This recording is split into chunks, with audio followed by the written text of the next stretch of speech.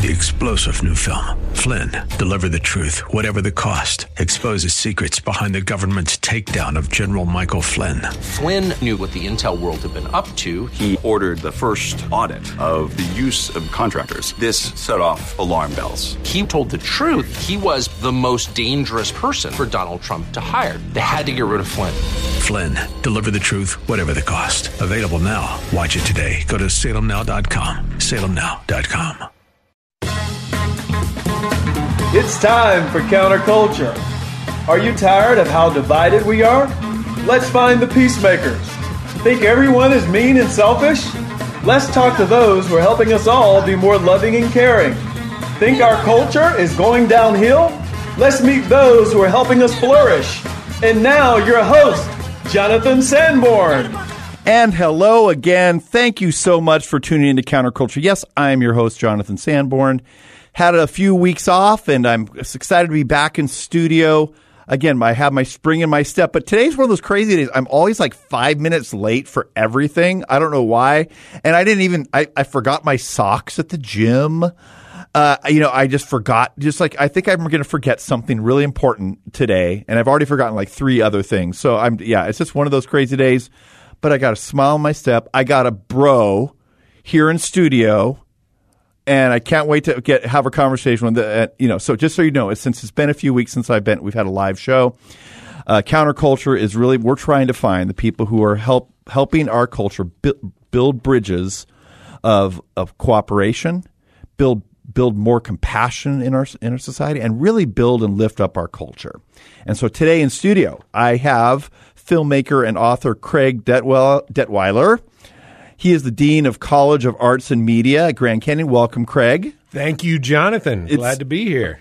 So, okay, he's not going to like me for saying this, but he's kind of a big deal. Please. He is. Please. He has a swagger. No, he has no swagger. He's chill.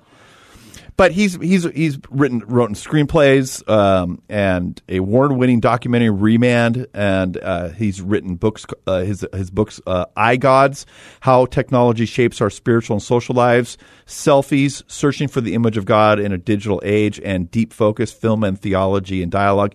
Done lots of TV, film stuff. He was been a professor at Fuller Seminary, Biola, and Pepperdine. Well, I could keep going. I'm just going to stop. Enough. Please. Give me the keys. I'm done. Please stop. So there's just a lot here, and So one, he's a big deal, but we had breakfast like a couple months ago, and I'm like, I like this guy. Yeah, we were at Grand Canyon University. Yeah. We were talking about business leaders. Yeah. And we immediately connected on this question of culture. Yeah. And connection and how you build bridges. Yeah. And it's like we were speaking the same language. We totally were, and it's like, man. And so I just think I was so happy he was able to say yes on short notice to be here. So, So Craig, let's just, we as our audience likes to connect with you, we play this game called Fake News because I am the discerner of all that is true. You say 2 things. I will know based on my incredible insight. We will see what kind of actor I may be. Okay. I don't know. I can look in your eyes and I can see, I can discern. I'm going to cover my eyes because I'm a bad actor. Okay. 2 things about me. And I'll see which one is true. Well, one, I speak Japanese. And we have 12 pets in our house. Okay. Gambate kudasai. Okay. He doesn't know that I know a little Japanese. And 12 pets. So pets is an interesting category because you throw in some fish, you throw in some lizards or birds, you could get that number up really quick. But I don't know. I'm going to say he does not speak Japanese. Skoshi dake. Omedetou gozaimasu. Wakarimasen. I was a teacher in Japan. I was a missionary in Japan, helped plant a church in outside Tokyo. And it's been a long time, but I've still got a little Japanese. That is really impressive. Because when I threw out my little, I thought I might have had you when I threw out my little phrase, one of the 3 phrases I know in Japanese. And like he kind of Tomo arigato. He's a good, Tomo arigato, Mr. Roboto, right? That's one that everybody knows. That one. Yes. I grew up in the 80s. I know that stuff. So I thought I had you, but well done. That's a great part of your history. You didn't even mention. You were just, grew up in Japan, speaking Japan. Okay, that's really cool. So can't wait for this. But before we get into all these like questions about culture and the arts, and then the role you're playing with you ending through Grand Canyon University, this is part of your story. This isn't just something like a job or something like this. This is part of your journey. How did tell me a little bit about your faith journey and how like movies played a role in coming to Christ? Well, it's interesting. One of my original role models was Humphrey Bogart. I just thought he was so cool. I loved Casablanca. It's my all-time favorite film. But as a kid in high school, growing up in North Carolina, I had an angry edge to me. Okay. Kind of a punk rock edge to Got me. it. Mm-hmm. And I brought a lot of that anger into the movie theater, and I saw this film called Raging Bull. Yes, and the boxing movie with De Niro, right? Exactly. I immediately connected with this character. But over the course of the film, not only is he beating up people in the ring, he's like taking it out on his brother, on his wife, on all these people who care about him. Mm-hmm. By the end of the film, he's lost his belt, he's lost his marriage. Yeah, he's basically washed up, and it's a real kind of downer of a film, right? And the film fades to black, and these credits come on, and the director Martin Scorsese puts up. All I know is this: once I was blind, but now I can see. Wow. And I'm like, what does that mean? I had no idea. But I understood that I was watching a 2-hour film about blindness. It was a cautionary tale. It was saying, don't be this guy. Wow. And it woke me up, and I said, you know what? I want to see. I don't know where to look. Don't know what to, Yeah, but it sent me on this spiritual search. And shortly thereafter, someone invited me to a Young Life Club, and I walked in as a senior in high school, and I heard the words personal relationship and Jesus Christ for the first time in the same sentence. Wow. And so my whole life and work has been trying to, in a sense, understand that experience. Yeah. How can God use something profane Right. for sacred purposes? Right. Because Raging Bull, violent, R-rated, tough. Yes. Yep. Picture. Yeah. But I was living that kind of violent, tough, life. It resonated. It's still, you connected with the character. You resonated and his journey. And it fundamentally didn't answer what you should focus on. All it did, it provoked a question. That's it. And you know what? I think that's what stories at their best can do. If you think about even Jesus's parables, right? They kind of open us up and we say, well, which character am I? And what would I do in that situation? Yeah. And he doesn't always say what the right answer is, right? He sort of leaves that ethical dilemma in your lap. And I think I felt that after Raging Bull. I had to sit with my own inner rage, my own inner pain, and start to think about what a different kind of life would be. How do I get off that path and find a different route? And that was where Young Life entered, and God used Young Life. And really about maybe 6 months after seeing that film, I committed all that I understood of myself to all that I'd heard about Jesus. Wow. That's the mystery and majesty of God right there, that he would use that and for redemptive purposes. I love that. So you came out of Southern California in the film industry, and so in your mind, you see this sort of separation of your faith, or an integration of your faith and film? Well, that's the interesting thing, right? Because God had used film for sacred purposes in my life. Yeah, I immediately thought, well, what are the possibilities? And after I went to Fuller Seminary, I applied to USC Film School. Okay. And so that's a big deal. So I actually have a degrees that would allow me to marry, bury, baptize, or direct. Okay. Whatever Nice. you might need. Okay. Yeah, you're all set. I've got it. And because of that, I got to know people in the industry and discovered there were far more Christians than I might have realized, who've been a faithful presence, working as writers, producers, directors, working on sets, working as script supervisors, working as key grips or gaffers, or all these mysterious titles. I'm going to stop everything. What's a key grip? Key grip, best boy, help me. Those are the people kind of working along with the camera crew to kind of take care of the lights and the look, making sure there's no sun in the eyes of the camera, making sure everything on set, all the movement on set, like moving a dolly around. They're usually pretty strong people. Okay. Who can kind of hold their own on a set. Interesting. Yes. Okay. I just had to stop everything because it's one of those. If you sit through the credits, maybe you're waiting to see the post-credit scene in a Marvel movie or something like Everybody has a job. Yeah, and then everyone has a job. It has a reason. So, yeah, that makes a lot of sense. And, for those of you who don't know, USC Film School is one of the highest rated film schools in the nation. Is it correct? We've had a few people like, Ron Howard and George Lucas, right? George Lucas and John Singleton and directors like that. Yeah. Through there. They're very prestigious. I grew up in L.A. That was always the gold standard for film. And so in our culture, in pop culture, you see God not just in film, but you see God move in music, movies, and TV. Because I think there is a presupposition that Hollywood and the arts are evil. We're good, and we need to bring – if anything's going to happen, we either need to avoid them or bring the message of light into these industries. But how is that way of thinking accurate? Well, you can see, obviously, say in a music song like Jesus Take the Wheel from Carrie Underwood, like her faith is obviously there, right? Right.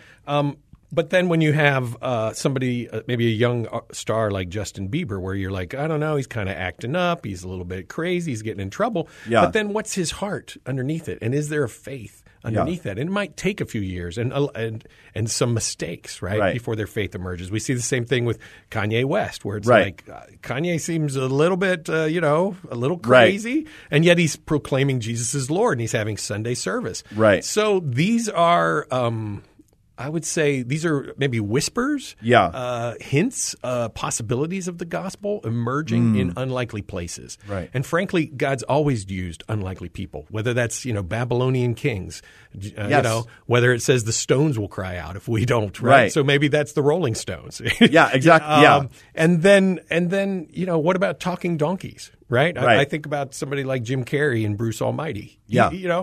Nobody was expecting Jim Carrey to be used in that way. And yet that was a great film about, the possibility of trying to be God in our own life. And what would that responsibility look like in a comedic and actually enlightening way?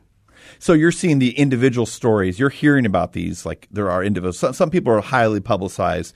But there's also isn't there like a community behind the scenes as well of a lot of believers? I've been honored to be part of a community really for almost 25 years of Christians in the industry who are working on shows like Sweet Magnolia on Netflix or maybe producing something like Madam Secretary for CBS. Okay. Even The Wonder Years, the new series on ABC produced by Saladin Patterson. Deeply Christian. Wow. And very funny human who's bringing love and light into our homes. Yeah. That's so important that you're connecting with. I mean, that you're connecting with people, and people just don't know. We often just think those are the bad people, and I mean, I'm exaggerating that to some degree, but there are in some circles people who are just really hostile to Hollywood, and it's not that there are all the messaging coming out is great. So if one is there can be great people, but let's just talk about the messaging, because you find not just people of God, but you also find Christian themes that are even in the midst of kind of messy messaging. That's right. And I would rather, light a candle than curse the darkness in this case, right? Yes. So, when you see hundreds of millions of dollars devoted by Hollywood to produce a series like the Chronicles of Narnia, or all of those Lord of the Rings movies, the imagination of Tolkien and Lewis was like 50 years ahead of Hollywood's special effects capabilities. Right. So the Christian imagination it was so robust that it took Hollywood literally decades to be able to bring those visions. But the truth of that story, right? Lord of the Rings, the Fellowship of the Rings, what's it suggest? It says we can't resist temptation alone, right? Frodo needs companions on the journey. He's going to need elves. He's going to need dwarves. He's going to need a wizard. He's going to need the trees, the Ents on his side. Right. And what's the subtitle? The Fellowship of the Rings, right? So it's saying you can't resist temptation. You're going to become a golem if you try to go it alone. Right. I like that. That's great. And I saw you probably in your like academic career, you try to help students to kind of see like Christian themes and messages in art and film? Well, yes. I've been both a professor at seminary, so we're training pastors to understand the religious possibilities embedded in film and culture. But we're also training the next generation of filmmakers and storytellers and musicians. At GCU, we have all of these departments gathered under arts and media. So maybe you want to sing a song. Maybe you want to be a worship leader. We want to train you as screenwriters. We want to train you to understand both the power of film and then the power of even just a shot, and how you become a director and how you become a producer. Where do you find the money? Right. We need patrons. We need Christians who would be patrons of the arts. Yes. Churches who will support these efforts and open up their communities and rally around these young people who want to make a difference. And I've been honored to actually teach students who are now operating at the highest levels of Hollywood. Awesome. That must be very rewarding to know that you've had an influence on people who've then gone into very important places in our culture. Well, if you just look at, say, the director of Just Mercy, the Brian Stevenson story, right? That was a kid who was a student of mine who's from Hawaii. He didn't know anybody in Hollywood, but he had a deep empathy, a strong heart for people. And after he made Just Mercy, Marvel calls him up and says, how about you want to do Shang-Chi? We're looking for an Asian director who understands the power. And he said, you know what? I'd love to make a superhero film for my kid so that my children would have someone to look up to. That's fantastic. See, I love hearing that. This excites me because this is really the intersection where we live out our faith in parts of our culture. And this is a very visual, very very high visibility parts of our culture is the stories and the media that we tell. And people should be encouraged. I mean, even at the Oscars last year, there was a small film called Minari. Yeah. It's about the Korean immigrant experience, and it was made by a director named Lee Isaac Chung, deeply Christian young man, told his family's story and dignified the church community in Arkansas that welcomed them when they moved into the community. I love that. 6 Oscar nominations. Right? Wow. and it was Brad Pitt who executive produced it. Wow. And put his money on it. Yeah. So the possibilities, right, of when you kind of get aligned with a vision and the resources come alongside, who's going to limit what the Spirit may want to do? Right. If you're just tuning in, you're listening to Counterculture with Jonathan Sanborn. We have in studio filmmaker, author, and dean of the College of Arts at GCU, Craig Deitweiler. I'm loving this conversation. It resonates with my heart. And so beyond the arts, because you have an interesting, because it's not just the storytelling in parts. You're talking about the relationship between faith and technology, because arts is often connected. We receive it through technology, and now the main channel is through our phones. We are getting the music, we're getting the movies and shows in our hands. So at any time now, we have more access to art and content than any time in history. So let's talk about that. I'm just really interested. What do we need to understand about this?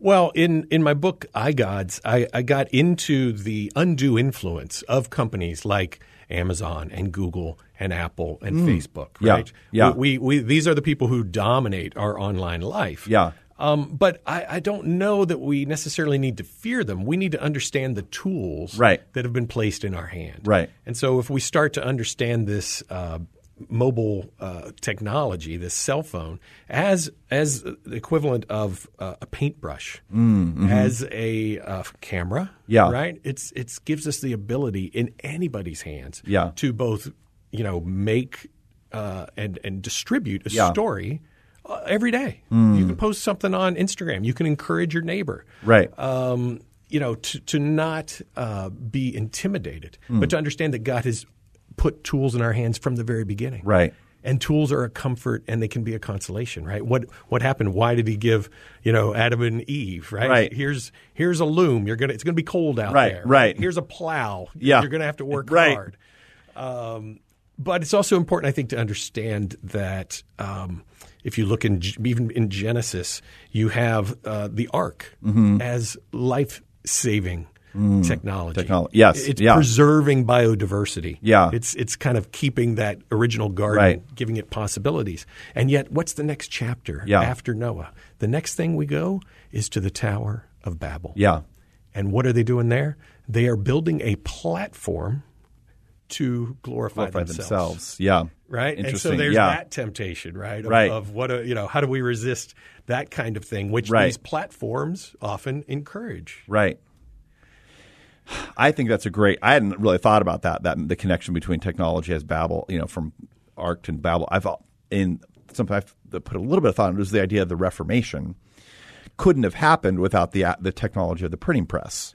And you think what that did to the democratization of knowledge, but also the spread of Christianity, the Bible translation, the Bible in the hands of people, things that we take for granted, are a result of a major upheaval in society that led to wars and lots of trouble and lots of death, but it ultimately ended up to a lot more human flourishing. Well, and that's, I guess, what I want to encourage people to understand is in the long flow of history, Christians have been at the forefront of technology. It was actually monks who invented clocks because they wanted to know when to work and when to pray. Okay. Right? Yeah. Stained glass was a major innovation at the time. Organs were like people would come from miles around just to hear a church organ. Yeah. Because it was like the most majestic machine that anybody had ever imagined. Right. So we can do this. Yeah. Right? Right. We can lead in technology rather than just feel like, oh, the iGods, they're so powerful. Yeah. Those companies are too big. I don't know what to do. No, let's get involved. And so even at GCU, we're teaching students in engineering and technology, training that next generation. Even as storytellers, we want them to understand entertainment technology. Yeah. What are the streaming services? How do I use this camera? How do I broadcast on the radio? How do I get involved with TV? All the different mediums. We claim that as all part of God's world. Wow. Love that. Oh, I love this. Is great. So we only have a few minutes left, and I feel like we could talk for like another hour. I'm just loving this, but wanted to switch gears a little bit. This Wind Rider Summit sounds very interesting to me. Why don't you tell me about that? Yes. Well, actually, this week at the Sundance Film Festival in Park City, Utah, we have been bringing a group of Christian leaders, Christian young filmmakers, and young maybe youth ministers in training. Okay. And we've been bringing groups of like 200 or 300 to the Sundance Film Festival with a group called Wind Rider. Okay. And the wind that we're riding, of course, is the wind of the Spirit. Yeah. Right? It's that ruach and breath of God. Yeah. But what we're doing is in a sense training students to be first responders, to be in the audience during the premiere and to respond to the filmmakers and understand what it is they're trying to say and ask thoughtful questions. And then also learn from them, how did you get this film made? Right. How do I get this financed? How do I become an independent filmmaker? And how do I come back to Sundance? Yeah. And this is what we've seen over the course of 20 years of bringing students to the Sundance Film Festival. This is new. No, we're doing it. It's happening right now, but Wow. it's been happening for 2 decades. Wow. 2 decades. And so our graduates are ones who will come and, make a short film. And if it's good enough, it gets in the festival. Maybe they'll get some more resources. Let's go turn it into a feature film. Yeah. And let's launch your career as a storyteller. So is that part of it? Is that directly connected with GCU or just something you've been involved in for a long time? We have just brought Grand Canyon University. I've been broadcasting from Grand Canyon University this week. Okay.